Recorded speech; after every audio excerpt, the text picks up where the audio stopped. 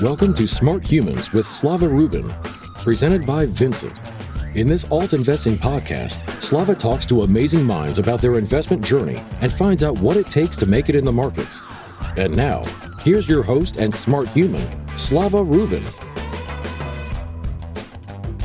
Hello and welcome to the latest episode of Smart Humans. I am so excited about today's guest. I met him about a dozen years ago when he was just Gary, the wine guy, already doing great.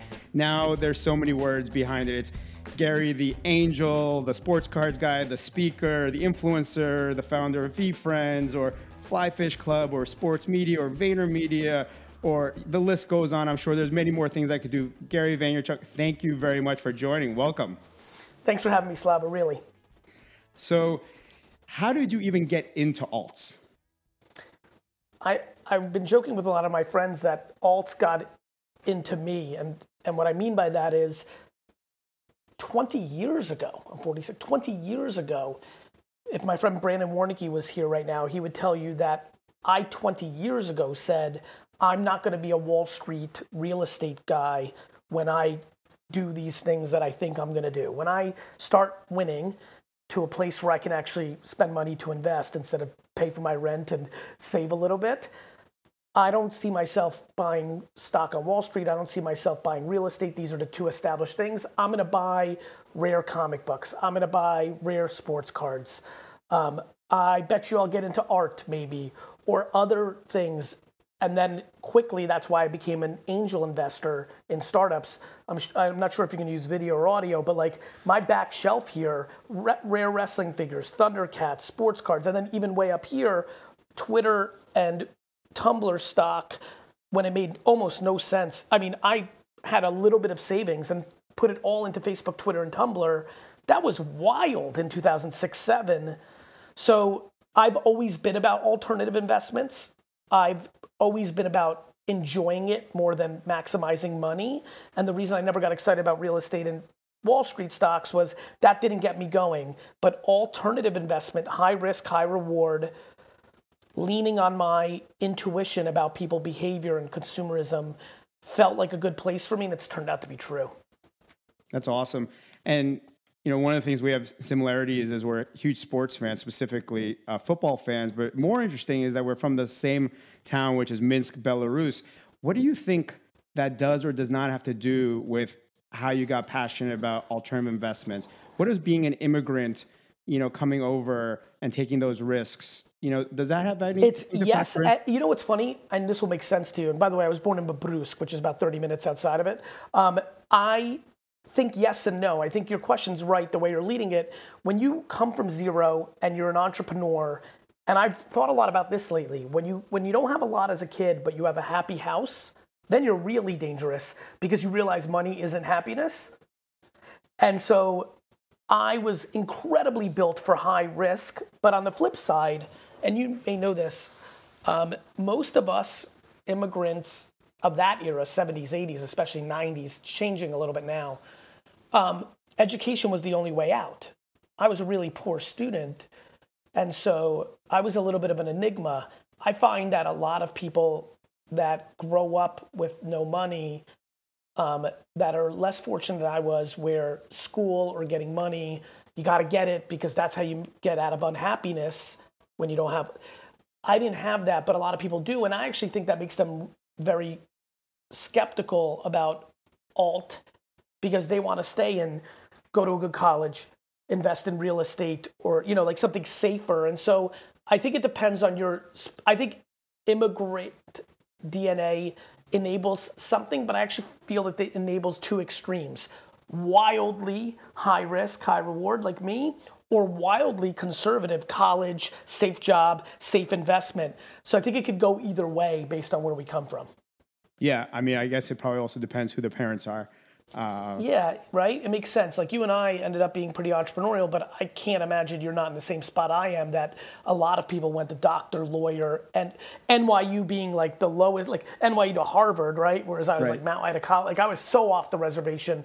I think that modern parenting is going to be more open to entrepreneurship because there's so much success out there now that people can point to.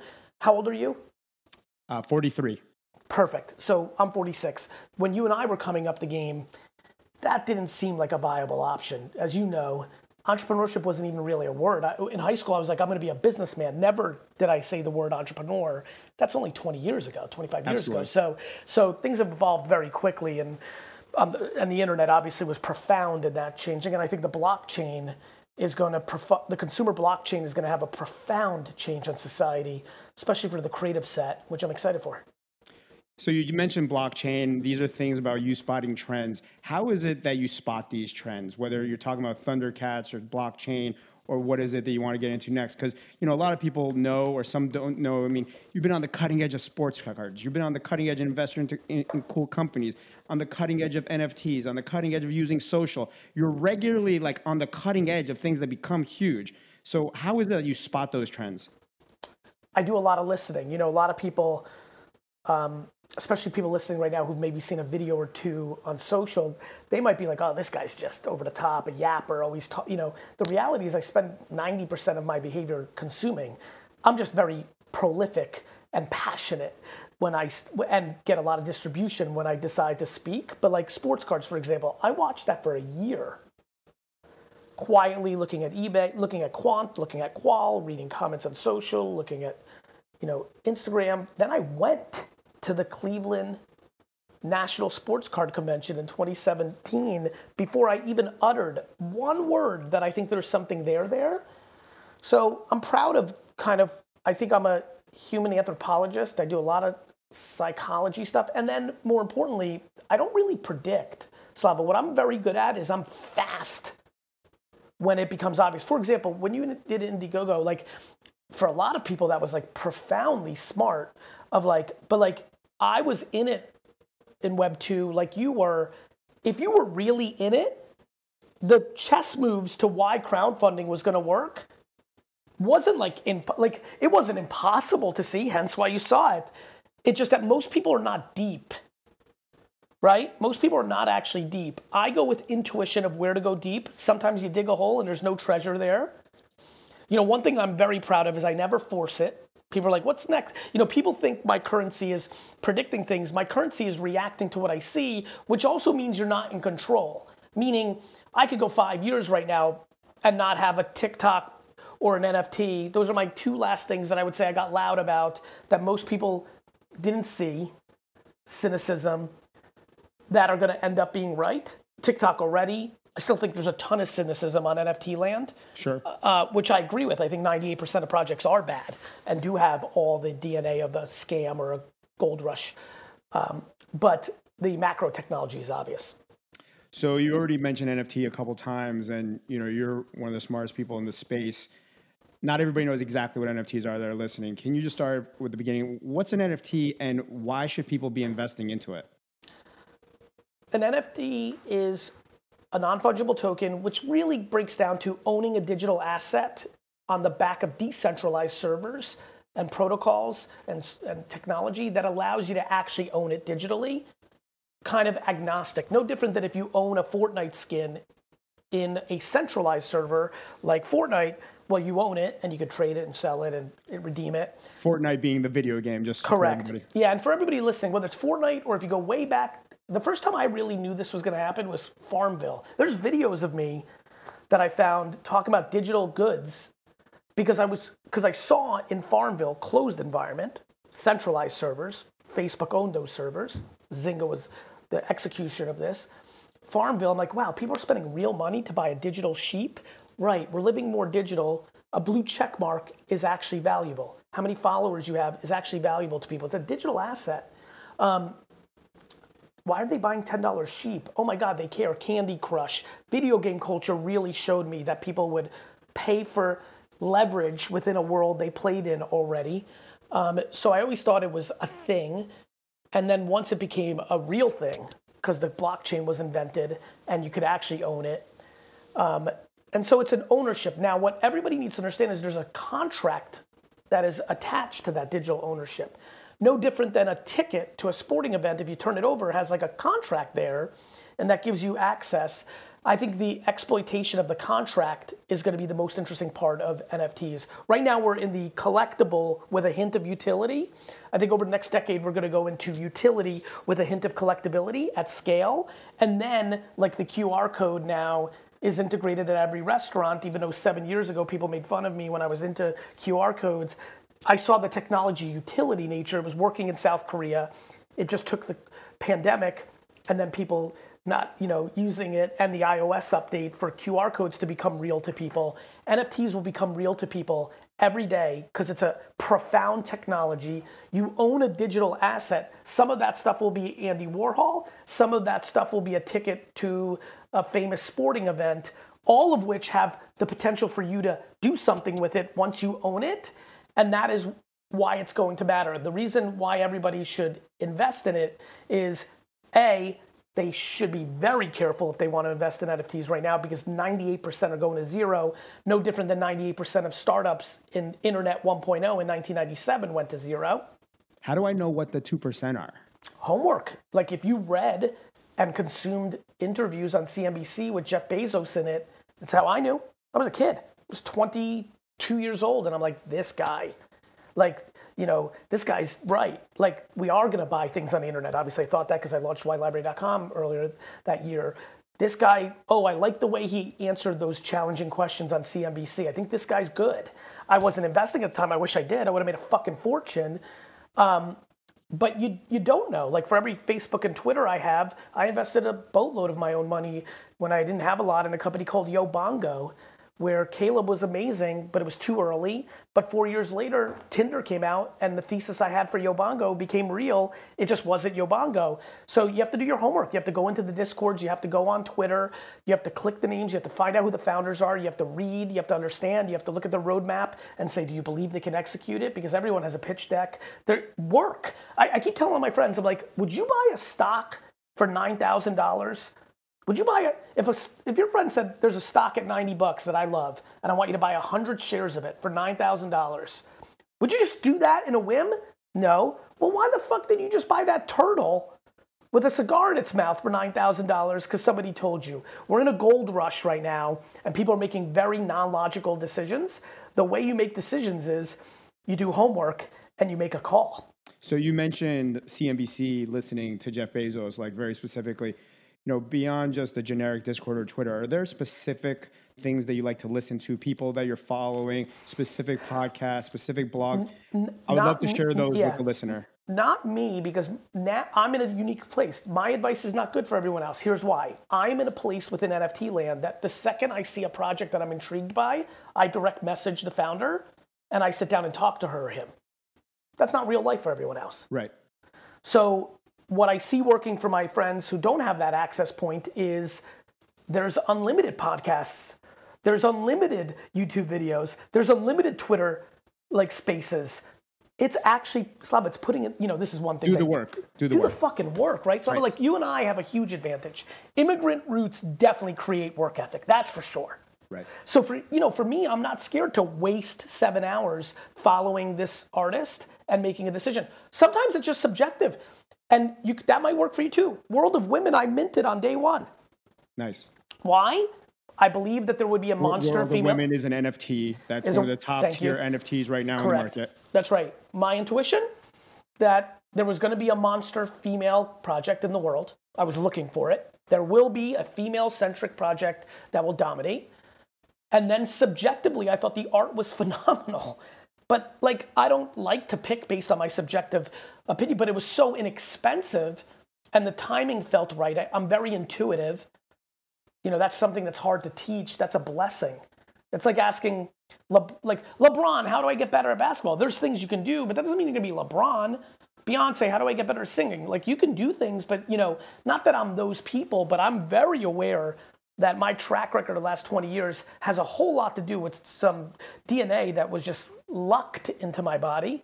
But the way I've been able to mitigate it, make it scalable, and why I think it's valuable for others is just because I have intuition doesn't mean I don't put in 40 hours. Maybe it's allowed me not to waste 40 hours as much as everyone else. But be smarter. Yeah, maybe I'm intuitively right more often. So when I do the homework, I'm like, yes, this is it, and I go. But there's been plenty of times I felt something intuitively, and you look under the hood, and it's a fraud, or it's not great, or they're full of shit, and you got to just put in the hours. So some folks might have heard of a Bored Ape. That's kind Yes. of one of the things that people might have heard The of. biggest. Exactly, in the NFT space. Yes. And the team behind Bored Apes, they just raised like hundreds of millions of dollars Yes. at a multi-billion-dollar valuation. What does that mean to the NFT space? Is this as big as it gets? Is that the beginning? Is this kind of what is this? What's that statement? The statement is normal course of action. Let me explain what I mean by that. When Facebook got all that money from Microsoft, what did it mean? Well, in hindsight, Mark Zuckerberg and Sheryl, they were capable, and it meant a watershed moment for a social network that was on its way to become one of the profound entities of society. When it was worth like a few $1 billion, and now it's worth hundreds of billions of dollars. Right. But when Bebo was bought by AOL for $850 million, it meant that it was going to go down as one of the bad M&A deals of the Web 2 era. So what will happen on Yuga Labs, which is the holding company that owns Bored Ape, on their, I think, reported, right, $4 billion valuation, $450 million raised. 4.5, I think, yeah, 4, yeah, exactly. 4 or 5 late post. Like 90% margin, like crazy. They're going to have to execute into that valuation. We're going to find out what it means in 7 years. We may look back and look at it as the moment like Microsoft going into Facebook, or we may look at it on a Bebo moment. It's going to come down to execution. Web 2 taught you and I in the prime of our youth careers that a big valuation, a lot of money, didn't always mean that they were going to be successful. And I'm cheering like crazy for Bored. By the way, full disclosure, my fund invested in. I invested in it because I think they have such a head start as the alpha mega best brand, Bored Ape, that if they're able to continue that over the next decade, that's huge. Louis Vuitton and Nike and many other brands that had an early lead or early cultural moments were able to, over 20, 30 years, 40 years, 50 years, build out to be something, right? Others failed. You'd like to think if you put money like I did and others did into Bored Ape, Yuga Labs, that they're on their way to become Cartier, Tiffany, right? Other things, only Z Cavaricci's that maybe you remember because we're around the same age range, or Jams, remember those shorts, or Ocean Pacific, or British Knights. They were hot. For a moment. Correct. So I try to use fashion to educate people on this moment. Bored Ape is a brand. VFriends is a brand. Like, who is able to execute and have sustained interest in their brand will be the ones that justify these outrageously big numbers that people are like, what the heck? And the ones that don't, won't. What do you think of the macro influences right now? Like, where will NFT sit in all of this? And I'm referring to the geopolitical issues, inflation, the market having challenge. People are talking about potential recession coming in H2, Q1 next year. Where does this fit in the next couple of years? Obviously, it's easy to say, hey, buy and hold NFTs for 10, 20 years from now, like Amazon. But what do you think about the impact on alts and specifically NFTs in the next 6 months to 2 years? To your point, if shit gets tough for a micro moment, like we saw in 2001 after 9/11, like we saw in 2008, there was even that moment, I keep forgetting when, but you might know this. There was that moment like January of like 4 years ago or 5 years ago that it was like really rough for a second and everybody thought it was going to get bad, and then kind of quickly by March it got out of there. A little bit on Wall Street and stuff like that. If we have a sustained 6 to 24 month tightening, I don't know. I'll tell you why. There's so much money printed. And I think that it'll be interesting to see what narrative emerges when it's tightened. Now, it'll be interesting to see if it goes to paying for the food, which is why commodities are going up, or if it's going into the NFTs, which is why the floor prices might go up. Well, look, you can't eat an NFT. Right. So my intuition is food will be fine. The question, though, is not food versus NFTs. The question is real estate, Wall Street, and alt. Yep. Right? Because nobody is going to buy a house in Boca, 50 shares of Tesla instead of food either. Sure. That's like, right? Like, the question becomes, I think you're right. No, you're right. I'm thinking about this shit every second. When things get tight, for whatever's left in investing, my question is real estate and Wall Street stocks actually more vulnerable than people realize, because when shit gets tight, with the small amount that's left, I believe on the under 35-year-old set, NFTs and alt, comics, all this other stuff, I actually think has a chance to be more interesting. And here's why, and this is a profound insight that I think is true. We now live in a social media world. When you buy a Michael Jordan rookie card, or a Bored Ape, or a Hulk 181 first appearance Wolverine, instead of a one family that you're going to rent out, or 100 shares of AT&T, you get social communication equity for that purchase on the alt side that you don't. Nobody thinks it's cool that you bought 100 shares of Tesla, and that's Tesla. Right. Everyone thinks it's cool if you bought a rare pair of Michael Jordans and that phenomenon is grossly underestimated by the world right now. And so I believe the thing that people need to think about is, if shit hits the fan, does the historic places that people invest in get affected more than people realize? At the high institutional value, it'll stay there. But the over-the-counter, which is a long fucking tail, Slava, with a lot of money in it, that human shift is now happening. And I think it would be very fascinating to see what gets affected how on liquid over-the-counter investing. Where does it go? Yeah, I mean, my opinion at a high level is it's really going to be a matter of whether or not those folks have the paper hands or the diamond hands through the volatility on the downside, because some of these assets are going to have some serious volatility on the downside, as whether they're willing to hold. And that'll be really interesting to see what that younger demographic does. What do you think about that? I think that's right. I think they're all going to have paper hands. I think everyone's way too overexposed, not sitting with enough savings. And so I think it's going to be carnage. I think, though, the question becomes, for people that have played it smarter, what are they going to buy on the paper hands? Because Absolutely. I can tell you right now, if real estate goes down 7%, but blue chip NFTs go down 80%, not only am I going to buy NFTs, but a lot of people who've never considered them are going to. Right, because that'll be kind of like the 17, 18 crypto, Bitcoin, 20,000 to 3,000 drop, and potentially that huge opportunity for that next wave. Correct. We're coming towards the end here. I really want to ask you for a moment, Fly Fish Club. You know, I participated, yes. Super excited. I love food. Can you tell the audience about that? I mean, I don't think many folks have heard of an NFT for a restaurant. What is that all about? We believe that the country club, Soho House membership model is exactly what NFTs was built for.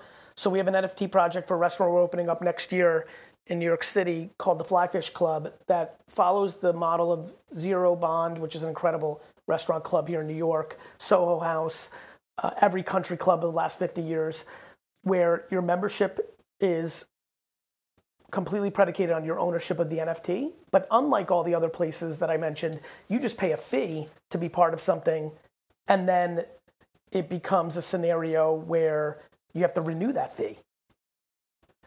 With this, you actually own the asset. And if after 4 months you don't want to come to Fly Fish Club anymore, well, you just sell it on the open market.